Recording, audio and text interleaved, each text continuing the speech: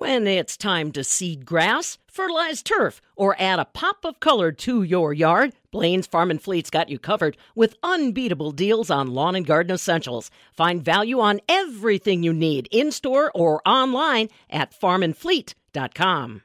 It is a Whiffles Wednesday, and that means it's time for us to head out to the country, find out what's happening in farm fields. You've seen the dust, so have they. Our Whiffles representative, Steve Quade, joins us this morning, and he's a fellow that's right here in south central Wisconsin. I was telling Steve before we got on the air how the crop progress report, even the reporters out in the field say they've never seen a crop going in this fast. But boy, that keeps you guys really wheeling, doesn't it? Yes, in April, we were virtually 0% planted, and now we're well over half planted throughout central and southern Wisconsin, and it's going in so fast, and we planted into moisture, and with the last couple weeks of heat, our stands are popping out of the ground. They look great, and it's really progressing really well. And as you get east, where they were a little bit behind because of early rains and cold soils, they got a good start on it last week. And with a good forecast, they'll be over the hump here real soon. And it's not just about the farmers, your clients. Obviously, you think about them first, but it's nice that the Whiffles research plots can get in as well. And we were talking, Steve and I, about, we kind of complained and bickered a little bit about the cool weather. But boy, those degree growing units with those 90s popped up pretty quick, didn't it?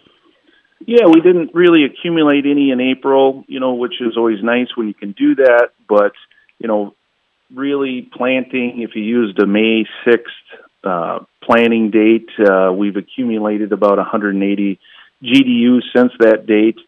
And even this week, with a little cooler temperatures, we're still projecting another 60 or so heat units. So, yeah, a lot of these corn crops are in 6 to 7 days you can roll them, and the stands look really good. Yeah, that's the thing that we don't necessarily appreciate is that corn that went in the ground because the conditions came together so fast. Now we've got emergence, but that growing degree units also can signify we got to start watching for bugs. Right. That's the other thing is that to the south, we're starting to see some black cutworms, maybe some army worms along grassy areas or in no-till. Cover crops are becoming a bigger thing in our industry, and with that comes some more insect pressure that you do need to be on top of. And, our retailers that you might depend on for scouting and things like that, they're just maxed out right now because trying to stay ahead of the crop with chemical sprays and fertilizer applications. So growers really need to be mindful of that. Because with these heat units, insects will come on as well. Weed pressure will come on as well. But the good thing is that with the insects, the corn plant itself is growing so fast and so rapid that a lot of times it'll stay ahead of the insect pressure. But it's something you certainly want to be mindful of, and especially in those cover crop areas, no-till situations, anything along waterways. That's where you really want to be looking for those issues, cutworms, army worms, things like that. Yeah. And this year, every acre, every move you make is going to count. And like you said, maybe don't rely 100% on somebody else because their time is going to be precious. Speaking of that, Steve, you wanted to remind folks, we're getting into our June dairy celebrations here pretty quick. And all of those events, a lot of the success driven directly from all the volunteers that come together. Yes, we're very proud to be a sponsor, one of the many sponsors of the Rock County Dairy Breakfast, which will be held June 4th this year, east of Janesville, at the Glacier Edge Dairy, which is south of Milton, east of Janesville, June 4th. Coming up here, it's a dairy breakfast on the farm, and we're very happy to be part of that. Yeah, wonderful farm family there at Glacier Edge. And again, remember, if you're looking for any dairy activities near you, please think about stepping up and volunteering, even if it's for just a couple hours. You can go to WisconsinDairy.com Any final parting thoughts for folks, Steve, as far as this crop's concerned? Any, things that you've noticed that maybe we need to tighten it up on as far as practices, or are you pretty comfortable about where we're at?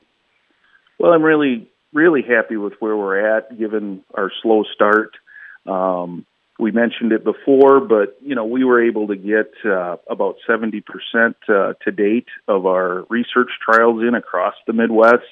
And then our local trials here in Wisconsin, we have 13 new varieties we're looking at here at Wyffels, and a couple new technologies, SmartStack Pro and Tricepta, 2 new traits that will provide more insect control and different insect control than what we've had in the past. So we're excited about that. But the big thing is just everybody gets in a hurry, and I just hope everybody stays safe and slows down and thinks about what they're doing, because long days can lead to tired minds, and then mistakes happen. So just stay safe. Absolutely. Very good words. Steve Quade along with us, one of the district sales managers with Wyffels Hybrids. It's a Wyffels Wednesday, and like he said, it's not just about those folks that are in the tractors, trucks, or grain boxes. It is also about those folks sharing the road with that farm equipment. Please, everybody, exercise good judgment and a little patience.